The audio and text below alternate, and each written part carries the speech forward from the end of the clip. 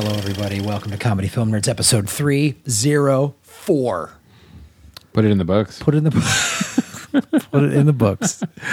Yeah, we're cranking into the 300s. It's kind of amazing. Got a lot of stuff we're going to be talking about. We're going to be talking about The Big Short a little bit more this episode. Also, The Danish Girl, Anomolisa, and some interesting things on DVD and Blu-ray. And also want to talk about a short film, World of Tomorrow, that's up for an Oscar. Fancy pants. Lots of stuff to talk about. Must be an all-white short film. Yeah.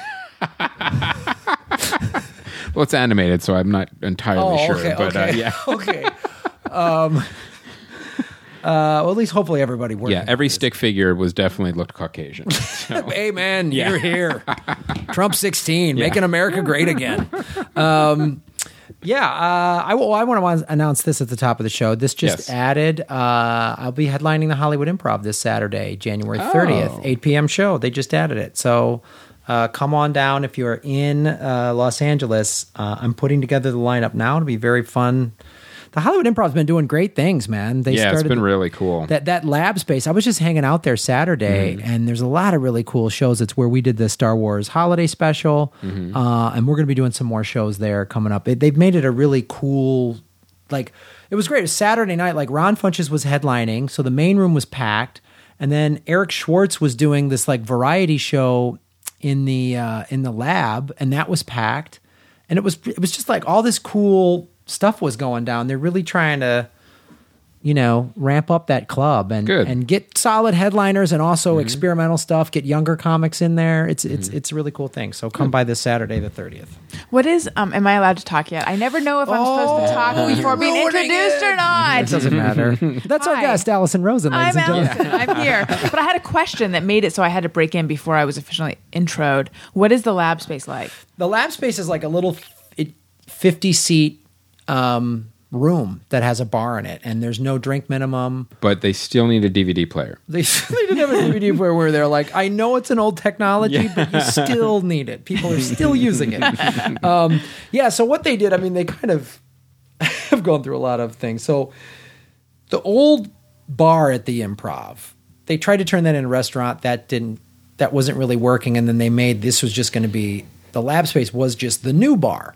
And where you would go and before you go into the main show. It was like a holding area. Right. So you'd go there before, after the show.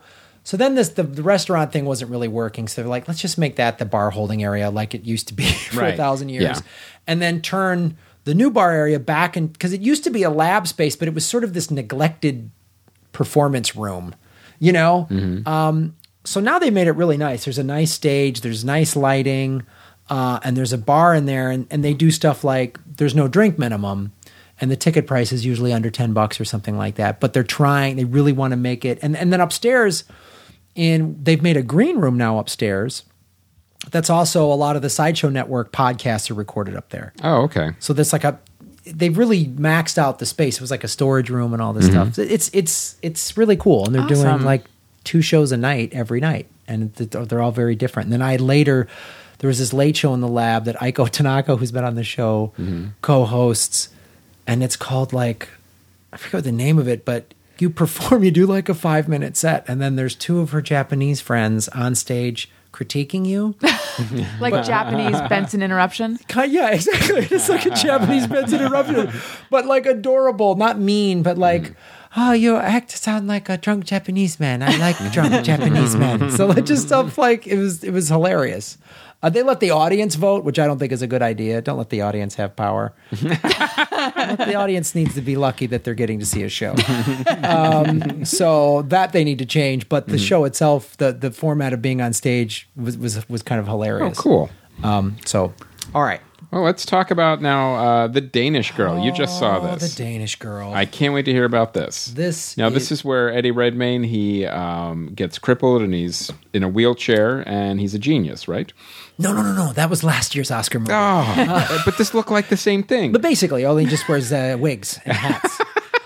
They just keep telling that story over and over again. Oh, Eddie, what are you up to now? So The Danish Girl is, it's based on a true story. It's, I'm going to bring up the information right now. So it's here's it, and this is the problem. I'm going to read the IMDb description. A fictitious love story loosely inspired by the lives of Danish artists Lily Elbe and Gerda Wegner. I don't know, that's foreign. Lily and Gerda's marriage and work evolve as they navigate Lily's groundbreaking journey as a transgender pioneer. Okay, so Eddie Redmayne's character is based on the real person, an artist who had one of the first, not the first, I think, but one of the first sex change operations in like the early 1900s. Okay. That is a story I would like to know about. I was going to say that's early. They did that. Yeah. It was very experimental. There's this doctor. So this is also a period piece. 1926 period piece. Wow. And a medical drama. Yes. A medical drama is what it should be. Wouldn't that be interesting? That would. What you just described, I'm in. That sounds really interesting. I'm all curious to know what happened and how would you come up with a procedure like that if you're the first one? Right. Like there's no roadmap for that. And transgender people have to. It's tough for them in today's world, right? Let alone back then when you have doctors just saying, "Well, you're schizophrenic." Right. If you just say, "I'm trapped in this body. You're wrong. You're crazy. Whatever." So wouldn't that be interesting? It would. Oh, the fictitious love story.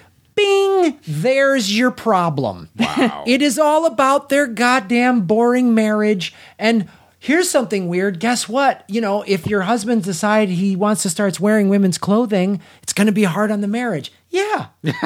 So yeah, of course. But not in the 20s. Oh, that would. Yeah. And this movie, it thinks it's being so subtle. It's Tom Hooper who did The King's Speech, which is a movie I like. Yes. He also did The Damn United, which is another fine movie, both based on true stories. This is just boring marriage talk, but it's all and so. Is it the King's Speech director? Same guy, Tom Hooper. It's so frustrating on so many levels because it's like this did not deserve to get nominated for Best Picture. Now you wonder too when it got nominated. Did people even watch it? No, or just saw period transgender like directed. Yeah, this is it's the like problem a Meryl with Streep pass. Exactly, it's the problem with the Academy. And it's all English accents and talking quietly and staring out windows. No and Danish accent? Rain. No, they're just all English accents. They have English accents in Denmark. Yeah. It's insane. And it's every period piece, paint by the numbers, the color shots, the color template is the same, the shots look the same, the music is the same.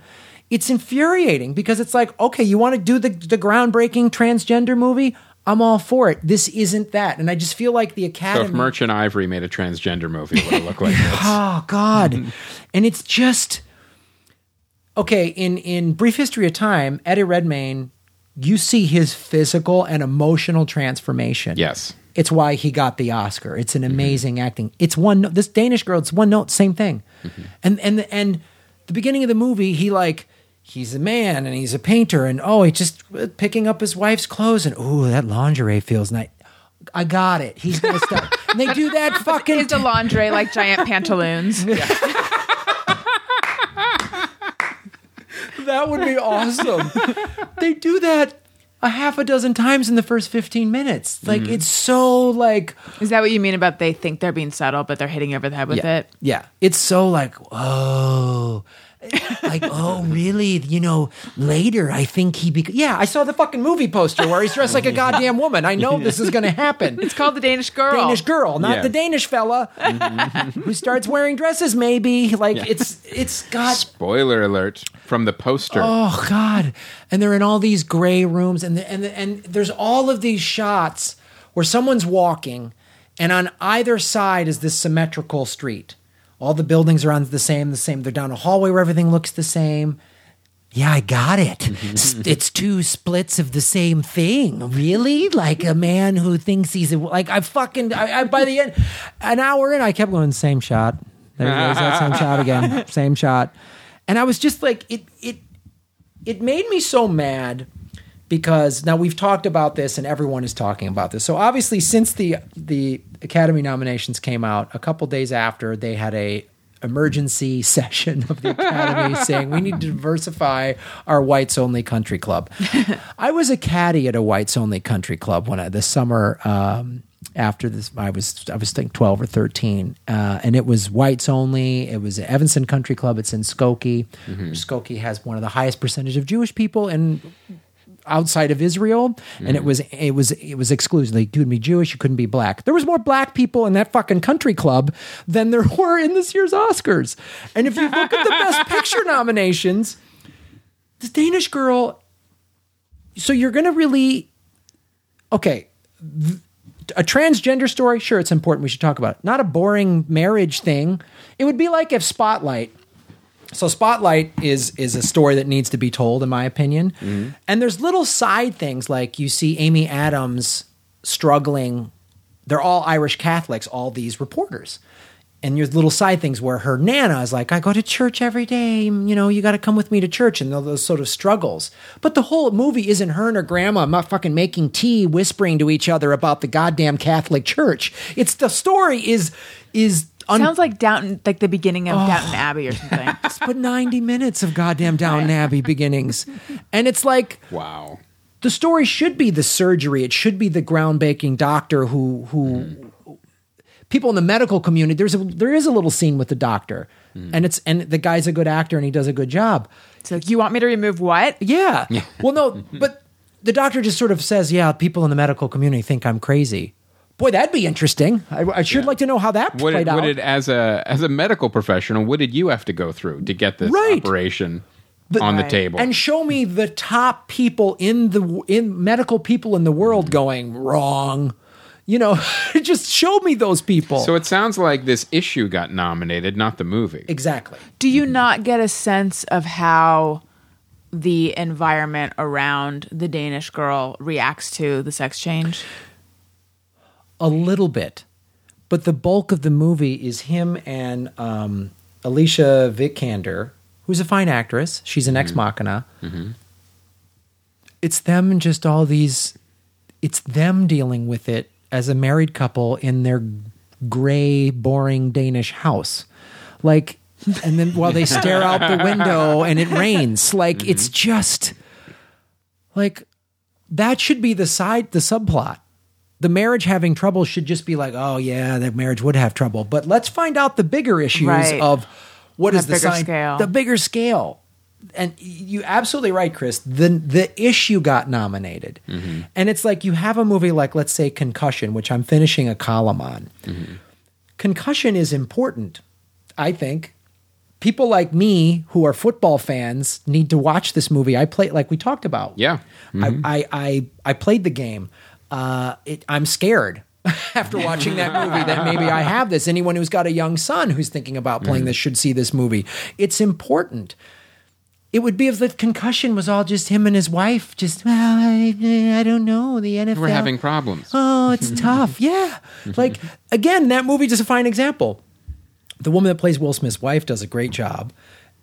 Their relationship as they meet, as they go through this, he just comes home and it's like, I'm dealing with all this stuff. And she just says, like, stuff like, I'm a supportive wife stuff, like, you fucking go for it, or yeah, it's tough, or don't let him. And then you see him go deal with the big issue and the medical doctors that the NFL hires and all this other stuff. The actual story. Yeah.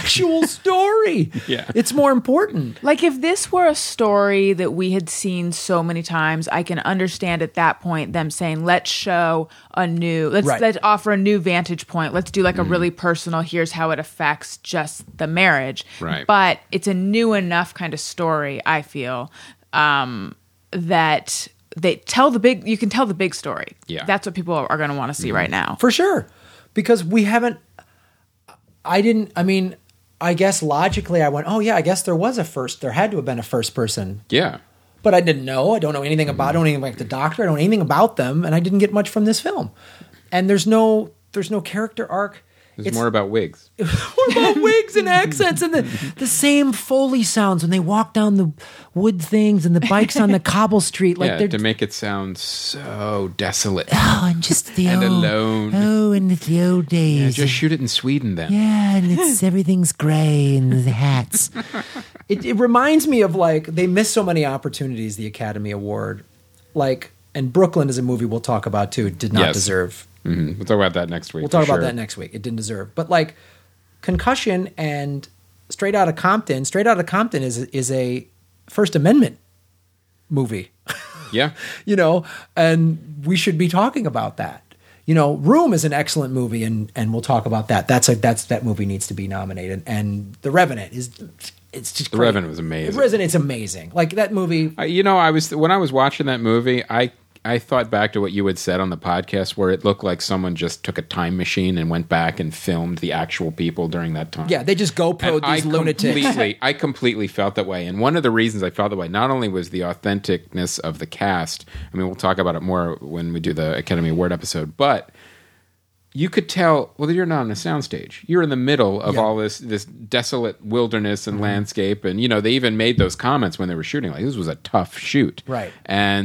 But it paid off. You got that feeling of isolation in the wilderness, the cold, everything. If you don't survive, there's no helicopter. No, there's no one here to help you. That's it. You get a cut and it goes bad, you're done. Yeah. Good luck finding the fort. Yeah. Where you still might die of gangrene. They're going to cut off your foot or whatever. Like, no, it was driving me crazy, and I'm reminded to Remains of the Day. In 1993, Malcolm X came out. Right? That was a really important story, I thought, because it was based on the book, which I read. And the thing about, Malcolm X is like, I think is one of the most misunderstood people, right? Mm-hmm. So white people think he was all just kill Whitey, which he was early. And then he changed. The last chapter in the book is amazing. And Spike Lee covered it well, I thought, in his film of, hey, I went to Mecca. I shared food with other white Muslims. And then Malcolm X was killed by black people because he was uncovering the head of the black Muslim church was sleeping with young women, and he was so staunch in his beliefs that he's like, well, I don't care that you're black and I'm a black Muslim. There's what's right and there's what's wrong, and what you're doing is wrong. And he was killed for it. And it was such an important story, especially in 93. It didn't get nominated. The Remains of the Day got nominated. All right. Well, like I said, I'll take exception to that. The Remains of the Day was a good film. I agree. We split on that, but I agree. Malcolm X should have been nominated for sure. I mean, okay, Remains of just Emma Thompson and a butler, and they can't find their love. And look, the poster is them staring out a goddamn window in wigs and costumes. You hate quiet stories with accents, don't you? It's so boring. Like, it makes me go there. I know there's contemporary stories coming out of England. Do we just don't acknowledge Christopher Reeve gives a wonderful performance. I'm sure that he does. As the American that pretty much comes in and tells the English on the eve of World War II that you're a bunch of amateurs. Right. Yeah, and it's a great scene. Okay. But like the thing that bothers me and it's really it's more about how the Academy Awards for the last 20 years has been doing this. Can't argue with that. They've had like half a dozen out of 23 years where you went, oh wow, they actually watched. I'm still angry at Shakespeare in Love.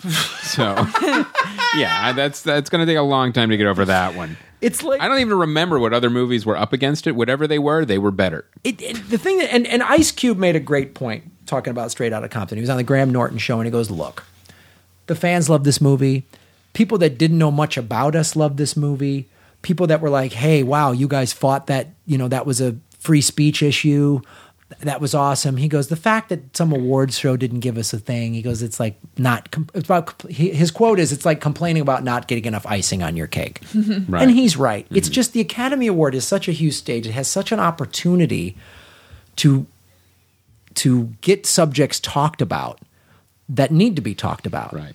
And they could have done it. And they do it kind of, but it's how cool is it to have your own son play you? Yeah, that would be awesome. Yeah, I mean, just that really alone, well. Even if no one saw the movie. Like, I don't think I could have played my dad that well. And so, I don't know. It's just like, and so I watched The Danish Girl, and it sort of just brought all that up for me of kind of like, all right, man, you guys. So let's throw it over to our guest now. And we've talked about this movie. We'll talk about it a little bit more. The Big Short. Now, what did you think, Allison? I really liked it. I thought it was... And I have to say, I haven't read reviews of it, so I don't know what other people are saying about it. And I'm curious, actually. I thought it was a little gimmicky. using celebrities to illustrate certain points of it and in the talking directly to camera. That being said, I found it very watchable, and I thought that they took something that is confusing and academic, basically, and made it come to life for the viewer. So, I mean, I knew about subprime mortgages and the financial collapse in very broad strokes. There was a lot of detail in the movie that I didn't know, and now I know. And I thought it was enjoyable, and I thought the performances were really good. And I think that's a great point for me to keep banging this drum of like The Big Short. Yeah, we all need to know about this. Right. It affected all of us in one way or another. I'm watching it, and as I was thinking about what you said while I was watching it, and I'm thinking this would actually be a good movie to show in schools. Yes, like in an economic class, or even history. Yeah, for sure, because it presents the material, like you're saying, in a more accessible way. Very accessible. So, like, I knew about the subprime mortgages and stuff, and people couldn't pay their loans, and now the banks were buying them up. But I didn't know more of some of the details and how it went into like how the rating system was all corrupt, and how the SEC was asleep at the switch, where they're so underfunded they're not even investigating anybody. And as a viewer, I found I at least at that point was so invested that I was like, I wanted to throw something at the television. Like, how can this be? How can it be this corrupt? Why isn't everyone in jail? Yes. Right, because everyone's corrupt. Right. And it's from the top thing, down. and it's the thing of like, it does what good art can do. And not that every Oscar movie has to like change the world and talk about like this, that, and the other thing. Like The Revenant, I mean, don't fight bears. Like, there's it's just a well-made movie, and it's a true story, and but when art can do these things of motivate you to watch it and go, holy shit. Yes. Like, again, The Danish Girl was an opportunity to get someone who might be like, oh, transgenders are just mixed up.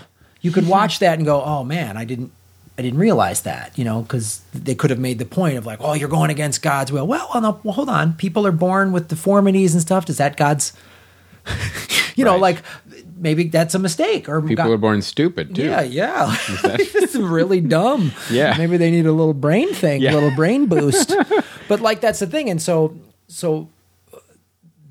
that's why Big Short needs to be. Is it the best picture? No. But did it need to be nominated and get some awards? I think so. And it was. I liked the what Adam McKay did kind of with the material. Like, how do you make it compelling? Use the break the fourth wall. You use celebrities, and Ryan Gosling is hilarious in this movie. Well, let me ask both you guys this, since you just saw it, like Alison. Now, when you said it was too gimmicky, what specifically? I mean, obviously you said the people talking to camera, but did you think what took you out of it? Sometimes was it like too much comedy, or it was? So throughout the film, all of a sudden someone will say like, "Here's Selena Gomez to explain synthetic CDOs," and then there would be a celebrity playing themselves explaining one of the ideas in the movie that I think that they feel like the audience, which they do, the audience needs sort of, a definition of here's what this is. So in those moments, I was taken out of it. But I thought there was something novel about doing that. I mean, it was very modern, postmodern.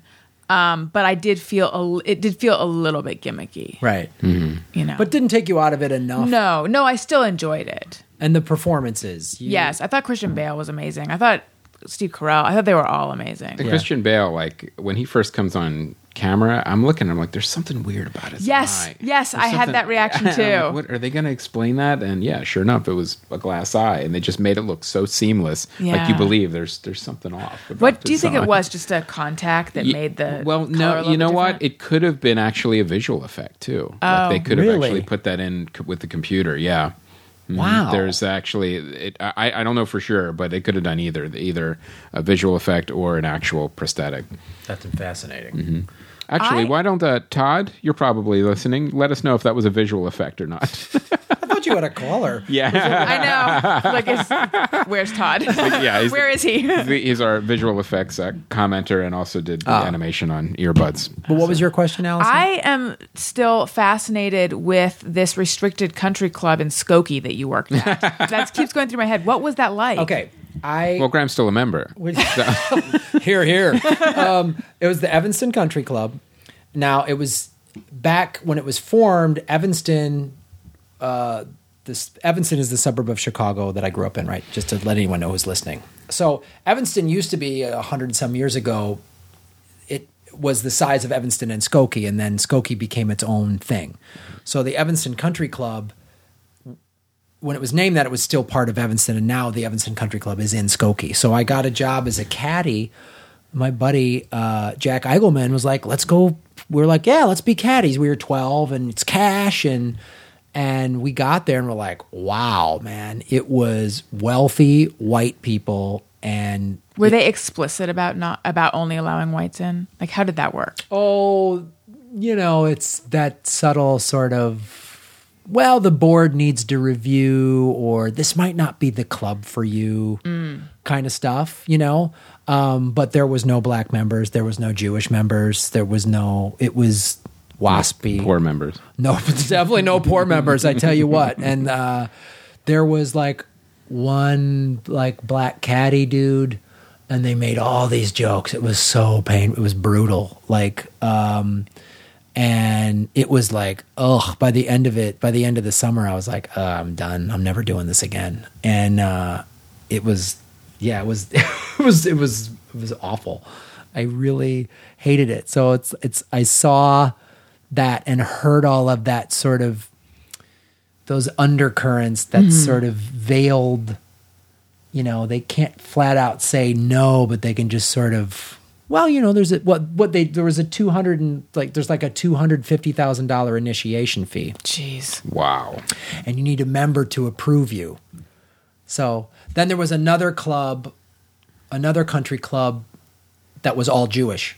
That was basically just formed as well, fuck you, then we'll form our own country club. Like, and everyone just sort of understood it. And if I would have tried to join it, they'd be like, well, this may not be the club for you. Maybe you were trying to find the Evanston Country Club there, my Irish friend. Like, It's so weird. Like, they just accepted the segregation. Yeah. Yeah, and it's a private club. They get to do that. And what's it like now? Do you know? I have no idea. It probably still is. Yeah. Most country clubs still are. Well, if they put any of that money away from the dues, that club could be solvent for many years to come. Yeah. yes. They just, they probably, what they would do is then they would have like a fraternity would have like one black guy to say, hey, look, that's what they'll do. See, look. See, he's in every photo. Yeah, he's in every photo standing next to the Goldstein, the one Goldstein we allowed in. Like, right. Quotas. Yeah, that's what they'll do, probably.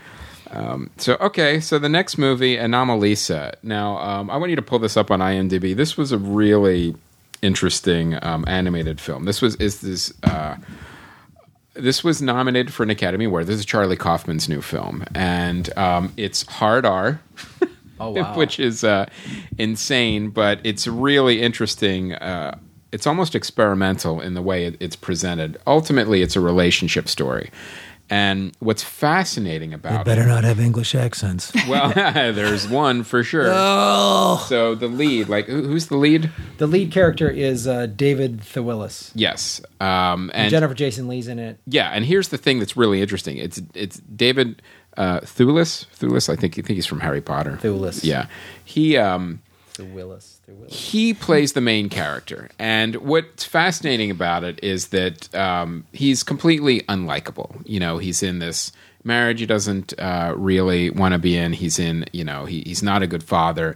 He's one of those motivational speakers that are really slimy. Then he goes to these conventions and like hotels, that kind of thing, and it's hilarious. They do these things like, oh, we've read your book. Productivity's up 90%, just from one of his speeches or his books, which is, ridiculous. But he has that weird kind of niche celebrity that they kind of play up a little bit. And it took me a little while to figure out what was going on, but every other character every other puppet is voiced by one other person. Whether it's a child, another man, or another woman, it's voiced by the same voice. So what happens is his perspective of the world is everything is the same. No matter who I react to, everything and everyone is the same. So when Jennifer Jason's Lee character comes in, it's a different voice, and he notices immediately, like, oh, a new person or a different person. So it's a weird, because it never gets explained. You kind of have to figure it out. And then suddenly everyone else is voiced by the one voicing Jennifer? No, Jennifer Jason Leigh just plays this one character, then everyone else is one other voice. And that's it, whether it's his wife, his kid, everyone at the hotel, every other convention, it's all the same voice. The cab driver. The production design is absolutely fascinating on this. It's everything is stop motion puppetry.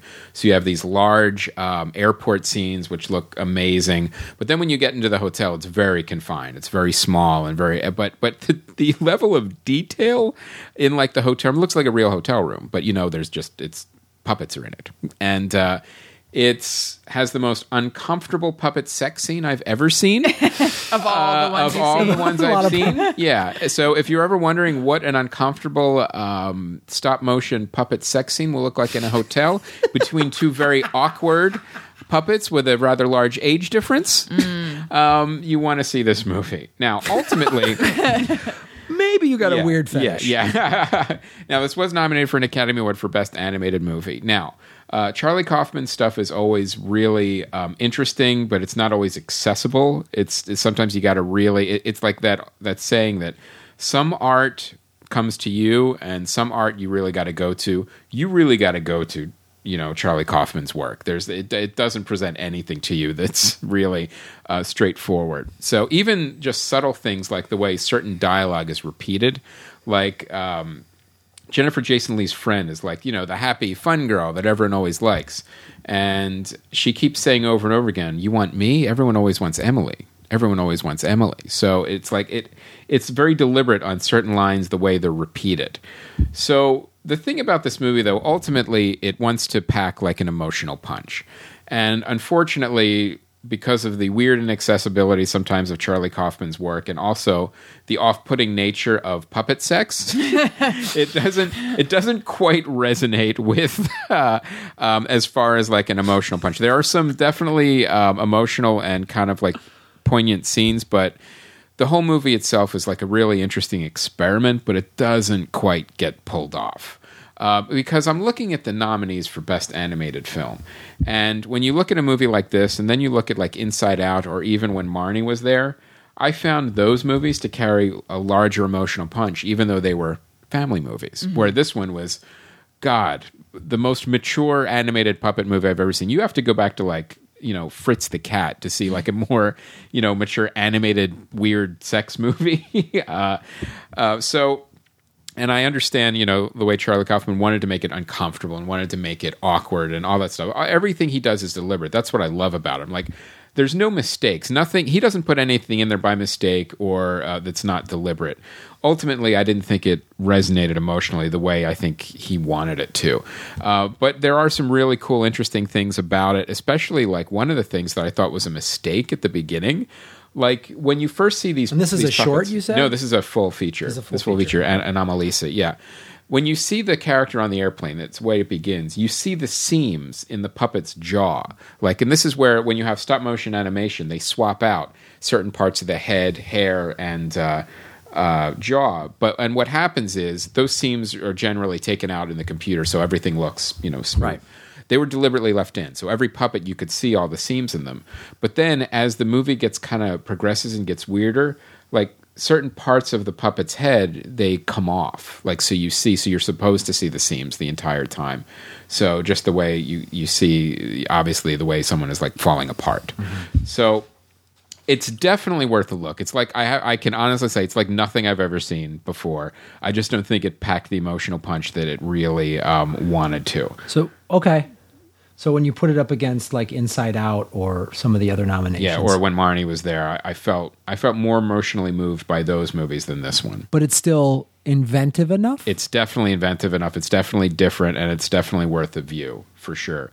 The other thing too is it's such a small category at Best Animated Feature Film. I don't know what else would have replaced it. Like, is there another anime movie that was better than this one to be nominated? I can't think of any. So I don't think it doesn't deserve to be there, but I don't think it deserves to win. I have 2 questions. Yes. Could the story have been told with actors, and would it have been better? Like, what did the puppets bring to it? That's a great question, and I'm actually, I was thinking about that too. It didn't bring enough to justify the medium. I thought it was really beautiful the way it was, ultimately put together, but the type of kind of story just that kind of happened in the hotel room and the alienation of this guy with the rest of basically the world, it didn't necessarily need to be told out in puppetry. But before you ask your second question, let me ask you this: was that, though, in hearing how you describe it, this guy's in this mundane life and everything's sort of bored? Was that part of the design of? He feels like he's this puppet in this boring definitely world. So that needed to be puppets? It's like, it's one of those things where it was like halfway there. I get what you were going for, but I didn't feel like you got quite there. Like that kind of thing. Like, yeah, I totally get why it was stop motion. I get why you used puppets, but did it get there to where it was like so amazing? Like, you could see, even if you go back to like family movies, like The Nightmare Before Christmas, could that have been done any other way than stop motion animation? And the answer is no. I mean, that was really part of the charm and everything. Like, if you take the mature aspects out of this film and you just look at it for more of what it was, an animated film that was going to give like you a big emotional punch on the kind of the malaise of modern life and how everything feels the same and you feel trapped and all that stuff. So I get it. I see the point. I see why everything was done. I just don't think it got there completely. Okay. And second question. Schenectady, New York. Schenectady, New York. Yeah. Yes. Mm-hmm. Oh, right. I said what it sounds like. That was Kaufman as well, right? Is that it might or was it be? Not? I'm trying to think if that was. Let me bring this up. Let me bring up his IMDb. Yeah. So he has done. Schenectady, New York. Yeah, yes. in 2008. Mm-hmm. Yes, he did you see that? And what did you think of that? Mm-hmm. What do you think of it? You know what? That didn't. I didn't love that one, but I thought that one. Interestingly, that's interesting you bring that up, because now that I'm thinking about it, I felt the way that was shot and the way that it was put together, especially with building like a scale model of Schenectady in like a warehouse. I felt all that production design was more justified into what he was actually doing.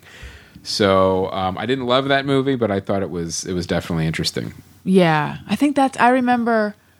I do think in the first half of the movie, I did emotionally connect with it, and then I felt like it was a little bit meandering and kind of lost its way. Yeah, I lost my way. No, you're absolutely right. It was Philip Seymour Hoffman who did a great job in the movie, but it was one of those things where, Charlie Kaufman pretty much says, "You're either with me for the full ride or you're not." When he makes a movie, I'm going to take some turns. You might be with me in the beginning, but you got to stick with me through the whole thing. And not all of us do. Right. But the thing about his films and his work, it's you never feel cheated. You never feel like, oh, I can't believe you did that. I feel like, all right, I didn't want to take that last turn with you, but I'm glad you made this film. Right. I'm glad you made it the way. All. Yeah, I'm glad you made it the way you wanted to make it. So, like I said, it's never a mistake. What he does. Mm-hmm. So it's like I said, it's worth a view. I don't think it got all the way there with its emotional punch. Okay. What do we want to talk about now, buddy? Well, we now that Alison is in the garage, she is a big fan of romantic comedies. Oh, snap. Yeah. I know how. I'm a real basic bitch in that way. I also enjoy screwball comedies. Mm-hmm. I enjoy other genres as well. Mm-hmm. But yeah, I guess rom-coms sort of have my heart. What's your favorite one? Ooh. I like The Sure Thing a lot. Great movie. I don't know if I said it's my favorite. You know what? Actually, if I had to say a favorite movie, I would probably say Eternal Sunshine of the Spotless Mind. That's not really a romantic comedy, though. In a way, though, it is, I think, because it gets at that relationship Is stuff. it a reverse romantic comedy? No, kind of, because you're trying to erase a relationship. But I kind of feel like that movie it's a romantic comedy in the sense that, so you have a romantic comedy. Are we still talking about Charlie Kaufman? Yeah. Yes. Charlie Kaufman and rom-coms. Yeah. Because a romantic comedy is a lot of, these two are going to end up together. Mm-hmm. It's just how do we get there? Right. Mm-hmm. And Eternal Sunshine, they still end up, spoiler alert, they end up together. But it's just, this is how those two wind up together in a romantic comedy done by a fucking mad genius, Charlie Kaufman. That's why I loved it. Mm-hmm. Because it is about, and then the two of them do connect, and it is sort of, it also asks the questions of like, because we all go through painful stuff in our life, and oh God, I wish I could just forget it. And you kind of see, well, you can't. That makes up who you are. Right. You need it. And if you start erasing it, then you're sort of lost, and there's these weird holes in your mind. Mm-hmm. Yeah. Yeah, I love... Did that also happen in Star Trek 3? When Kirk goes, I need my pain. Yes, that's what I'm quoting. I need my pain. Right, exactly. It's directly on James Tiberius Kirk has all of our answers. I love any time Or was it 5? I don't remember what number Doesn't that matter. was. No, 3 was Search for Spock. Yeah. I love anytime art tries to illustrate the way that the mind and the psyche and emotions work, mm-hmm. like making that something that you can actually look at. So, for the same reason I loved Being John Malkovich, that was Kaufman as well, right? Yep. Yeah, he wrote It's that. just the Kaufman episode. Yeah. That's also not quite a rom-com, but maybe I am wrong about myself. Maybe I just love Charlie Kaufman movies. Yeah. We can talk more about his movies. What other rom-coms? About like Princess Bride. I like Princess Bride. That's a great movie. I never mentioned When Harry Met Sally as because I feel like that's so cliche, but I did think that was really good. Mm-hmm. Or like When Harry Met Sally. Give us what's your guilty pleasure? Like, I know this is a dumb one. I know it. Dude, Where's My Car? I watched. Have you seen it? No. I need to watch it again. I watched it. Somehow, it's not going to hold up. I had the VHS tape. I received like a VHS screener. I watched it like 4 times. Not in one sitting, but I know that I watched it multiple times. That and a movie that doesn't get talked about very much, but I watched more than once was 200 Cigarettes. I remember that I remember movie. that Yeah. one. There are certain movies that when I put them on, I feel like I'm watching a long, good sitcom because I love sitcoms, or I used to love them. So 200 Cigarettes had that quality, and Dude, Where's My Car did as well. There's a show idea we've been talking about for a while called Comedy Film Nerds Defend Your Movie, and we're going to try to do it. It's like a live court case thing. I love it. I want you to defend Dude, Where's My Car? I will. Based on my memories of it or rewatching it? Whatever. You just got to defend Your it. choice. Yeah. Okay. You just got to sit there, and there's be a prosecuting attorney, and then you have to defend why Dude, Where's My Car is a good movie, and then the audience. This is where the audience is the jury. Yes. So it would be guilty or not guilty. I will do it. I mean, my memory is that it thoroughly amused me, even though it was a really stupid movie. That's all that counts. Yeah. Man. It's all. I will defend Rudy. Yeah. I will defend Rudy as a great. I'll do the animated Transformers movie. I'm the prosecuting attorney on that, buddy. You better get your shit together because I'm ready. That courtroom is going to go. I watch it every couple of years.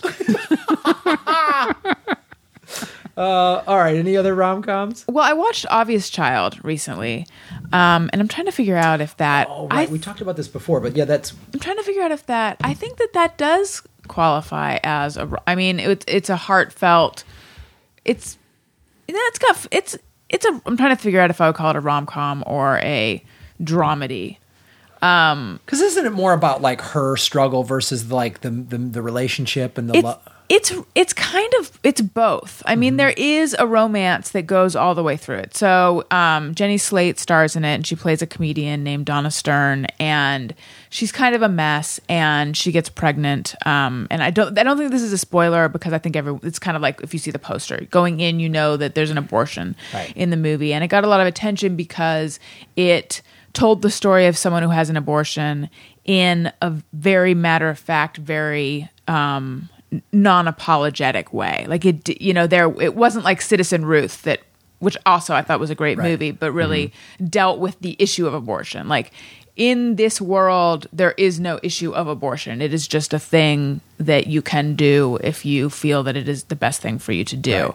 Right. So, I mean, it definitely, like, the abortion scene and afterwards did tug at your heart. So it in no way did I find it cold, but I thought it was sort of important in the way that it made it something that in the movie, you could watch the movie and say, oh, maybe I don't have to feel so guilty about this thing if this is something that had happened. And I'm very public about the fact that I'm trying to get pregnant right now. Like, my whole life is trying to bring these tiny embryos, and we're doing IVF, and we've got frozen embryos. And I mean, I'm like in the world that's opposite abortion right now. And yet, I watched it and was on board. Oh, wow. Yeah, and it was really well done. When the credits rolled, I actually was like, "What? How short was this movie?" I mean, it's around it's like 95 minutes, but I wasn't ready for it to end. I was ready to continue being in the world, and I think because of the romance that is threaded throughout the story. That's cool. Yeah. And it does, obviously, it has a sense of humor about it. Oh, yeah, very much. It's cool. funny. It's very funny. You're the second guest that's come on and talked about it. Like, I really need to see this movie. Who was the other? Do you remember? I don't remember. I don't know. I didn't. Don't tell me. I don't want to know. All right, cool. Well, let's talk about DVDs and Blu-rays. Goosebumps is now out. You know what? This movie surprised me, actually, how well put together it was. It was a really good kids movie. It hit that sweet spot of, like, it's kids like to be scared, but you can't show horrible graphic violence or gore. And R.L. Stine has been doing this for many, many years and has made millions and millions of dollars, books all over. I mean, they even make jokes with Jack Black saying, it's like, I've sold more books than Stephen King and no one ever talks about that. Things like that. Like, he doesn't get the credit he deserves. And he's this recluse writer and then all his monsters come to life and attack the town. But he's really funny. But what I love, too, is what they did is the filmmakers actually took it seriously. Mm-hmm. So every little role was filled by, like, a comedian or an improv actor. And every little scene that you would think was just like a throwaway scene, they played it up and you could tell they were improvising on set, and they were all really funny. Mm-hmm. So it was like, this is, you could make kids and family movies compelling for everyone in the theater. They don't have to be dumb or talk down to you. And it just takes filmmakers to give a shit. That's all it is. So it's definitely, if you have some nostalgia, if you grew up reading these books, you're going to enjoy this movie. If you have kids, you'll enjoy it and not be bored. And I thought Jack Black was a really good pick for this. Cool. So the next movie is Burnt.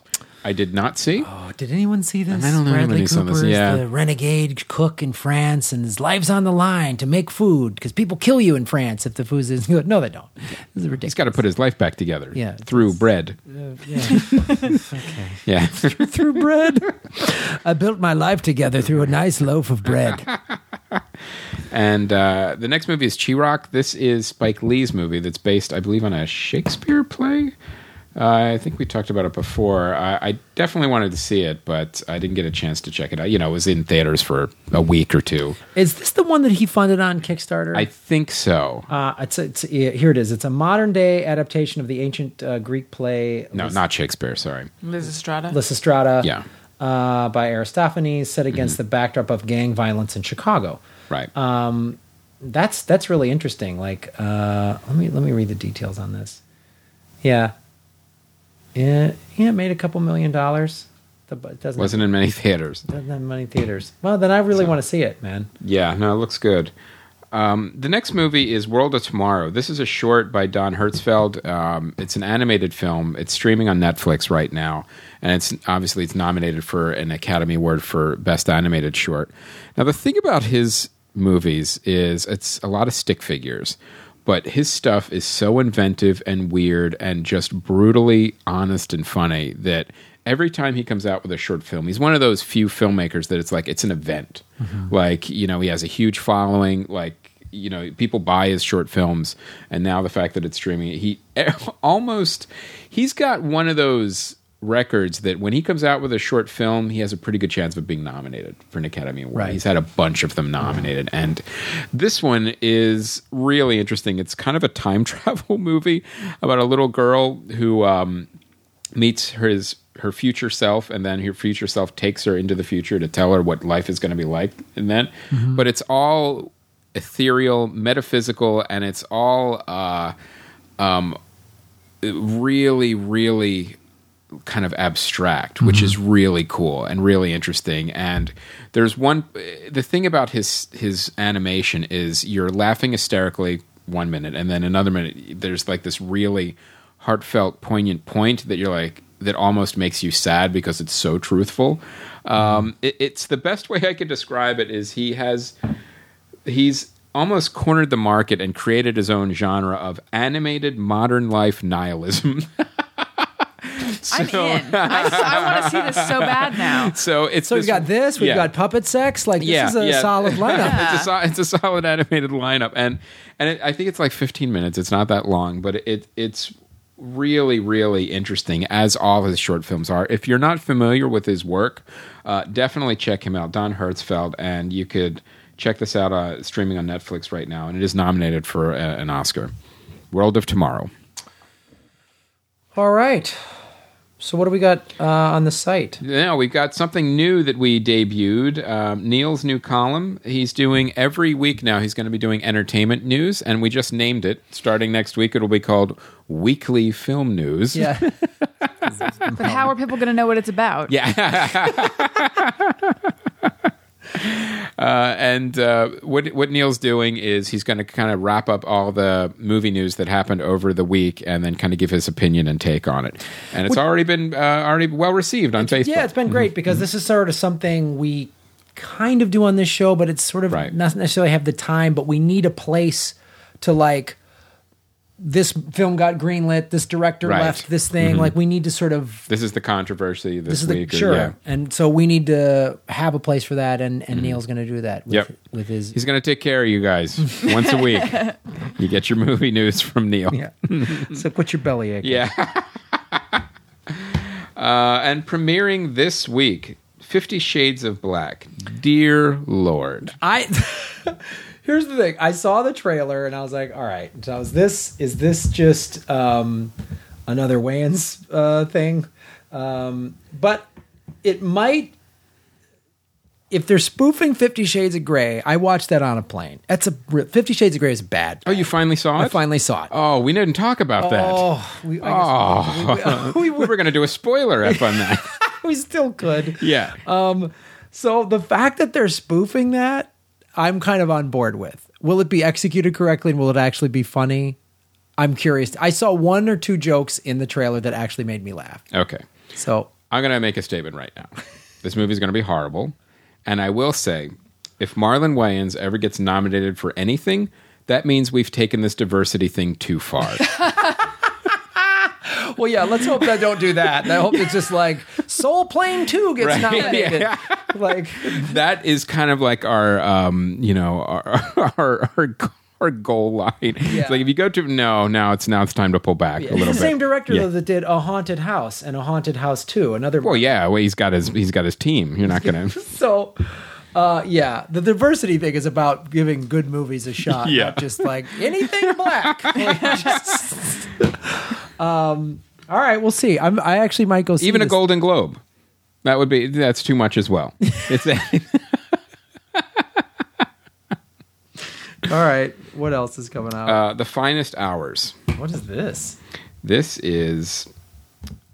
You know what? I looked this up a minute ago, and I just had a Chris Pine a brain edit. Oh well, sorry, I'm closing the trailer. Yeah, this is the boat movie. Oh right. The Coast Guard makes a daring rescue attempt of the coast of Cape Cod after a pair of oil tankers are destroyed during a blizzard in 1952. It looks like it's kind of based on a true story.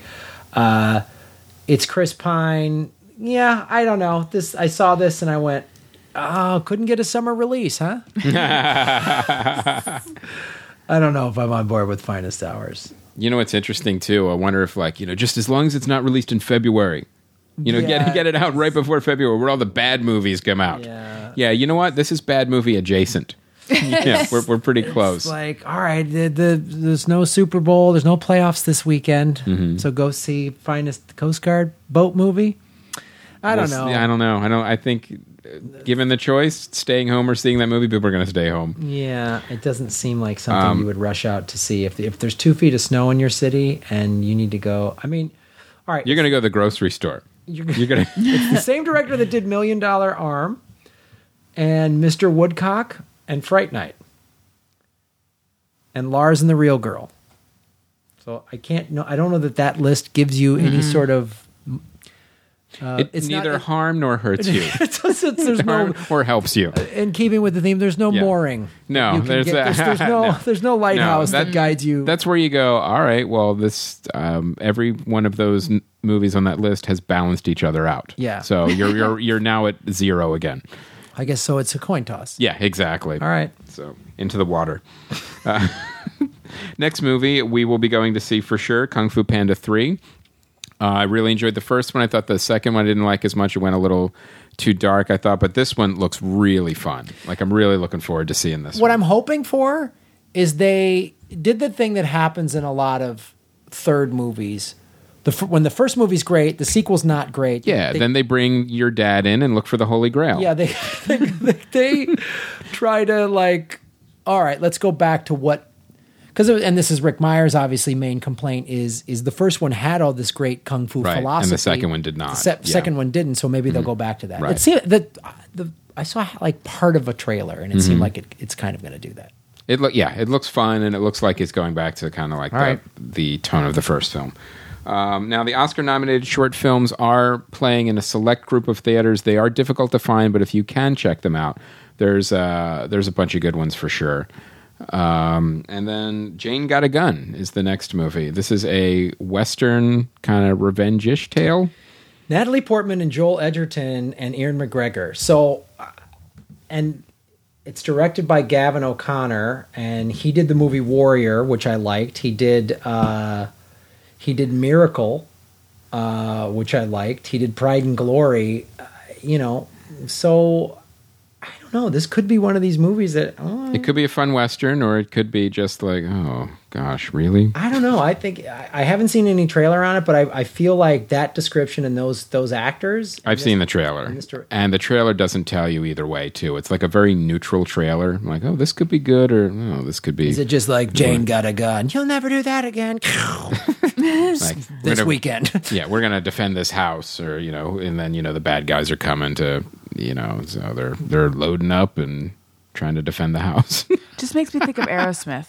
Of all the I know. names, I was thinking that too. I wonder if that was like the inspiration. That song's got to be in the at the but soundtrack. It's Janie. At the end. Yeah. Yeah, but she's on the run. That's true. Yeah. The whole world's come undone. Yeah. I could listen to you guys go through the whole album that way, just conversationally say it. That's awesome. Give me some sweet emotions. Oh. That dude. Yeah. All right. Well, we have a cool announcement. We are now carrying Alison Rosen's new shirt. Awesome. That's right. Tell us about this new shirt, Alison. I'm very happy with how this new shirt came out. It is dark heather gray, and it has my logo, the logo that you'd see in iTunes for my podcast, but it's in alternate colors, so different colors than what you'd see in iTunes. And when my first shirt came out with Snuggleberries on it, people really liked it, but there were a lot of people who were saying you should do one just with your logo. Initially, I thought that's too on the nose. And you know what? People just run their mouths. They do. They do. They do. So we made this one, and when I opened up the box and saw them, I was like, these turned out even better than I expected. Cool. There's something almost... Well, Chris is the guy running his mouth. Yeah. I said people. I didn't say not me. I'm pretty dumb. Yeah. Listen to me run my mouth. Yeah, I feel like there's something almost... almost distressed. Magical. Yeah. Enchanting. No, what I was going to say is distressed. There's something like almost distressed looking about them. Like they look like they've been worn a little bit, but they're not truly distressed. But like, I guess I'm saying. Well, you and your much. husband tried each one on. That's right. Wore them around. Yeah, each one is literally pre-worn. Yeah. No. I didn't want it to have that like giant, bright, screaming in your face logo look, and it doesn't. It's like there's something kind of, I don't know. I personally just think it turned out really well, and I look forward to everyone buying one. Yeah. Yes, very cool. So we will have that up. Yeah, we'll have that up later today. Sweet. Maybe, right around the time this episode goes. Yes. Mm-hmm. All right. So if you listen to it immediately, yeah, you maybe wait another hour and they'll be there. Settle down. Yeah, you'll get your shit. Yeah, don't worry. You'll get your magical logo shirt. That's been worn by Alice. Yes, right, and my husband. Her husband. We both got into the shirt together, actually, so they're pre-stretched too. They tested all the seaming's really strong. Yeah. That's commitment. You only get that from podcasters. That's right. Only a podcaster would do that. Is that insane? Yeah. To do that. Sweet. Well, what else do we got? We've got. So, Allison, tell us what else. Where can people listen to your show? What are the things you got going on?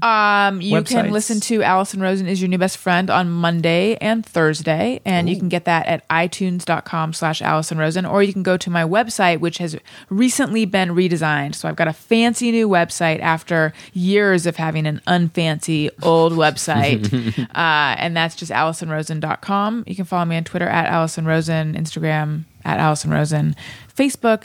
Facebook.com/the Alison Rosen. Not because I'm self-important. I mean, I kind of am, but just because I think Alison Rosen was already taken. So I'm all over social media, and I've been doing quite a few podcasts lately. So just keep your ears open, and you'll hear me. I'm everywhere. It's a fun podcast. We've had it in the festival a couple of times. Yes. It's a blast to listen to, guys. It's a cool show, and check it out.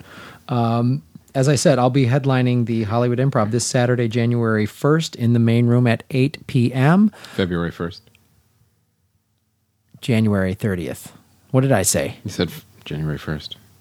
Yeah, next year. New Year's 17, guys. Put it in the calendar. All right, I'll say that all over again. Saturday, January 30th got at it. 8 p.m. Saturday, January... So not even one of the numbers was right. Nothing. I was off. I had nothing right. I had January right. Everything else was incorrect. So, Jesus, I'm a jackass. At 4 in the morning. At 4 in the morning, guys. Get your coffee and your tents, and you'll see me and Allison's husband wearing some T-shirts.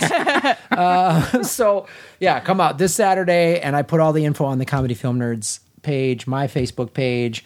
Follow me at Graham Elwood if you don't already, and I'll be announcing other comics that are going to be on the lineup as I get people to confirm this week. So check that out. Chris, what else? I forgot to say this up top. I want to thank the CFN fans that came out to the Fantasy Springs Casino over the weekend. Very cool. A couple of you guys came out, and we have like we're talking about. We have a lot of cool stuff in the store right now. We have the Thrilling Adventure Hour shirts. We have a new design.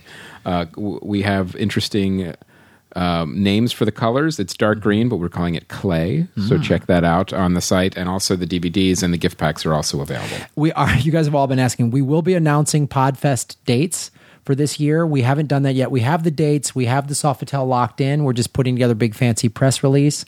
And that'll happen in the next couple days. And when that goes out, then tickets will go on sale a couple weeks later in mid-February. Perfect. So don't worry. And we're already locking down shows, too. It's going to be an amazing year. We already are getting shows locked in. It's fucking... Shows that have never been in the festival before, too. Different genres, really cool stuff. In addition to all your other favorites. Yes. So check back soon with that. I think that's our episode. I think that's it. Done. Lock it up. Thank you so much, Allison. Thank you for having me. This is super fun. We appreciate all you guys listening. Like us on all the various things. Yep, and check out Allison's t-shirts. There's actually 3 really cool designs right now. So check out your favorite and buy it. As we've said, you spend $20 with us once a year, you can keep us going. So we appreciate it. Here you go, Allison's cool shirt, and you're supporting. Here's what you're doing by buying that shirt. You're supporting Allison. You're supporting a cool podcast. You're supporting this site. You're supporting the people who made the shirt. Like, is it Jeff Fox and whoever was involved in all that stuff? Anyway. No, but great people still. Yeah. Yeah. You're supporting a bunch of independent artists and business owners is what you're doing, so take that. So, good for you. Good for you. Way to vote with your dollars. All right. Thank you so much. My name is Graham Elwood. And I'm Chris Mancini. And as always, remember, Han shot first. Puppet sex.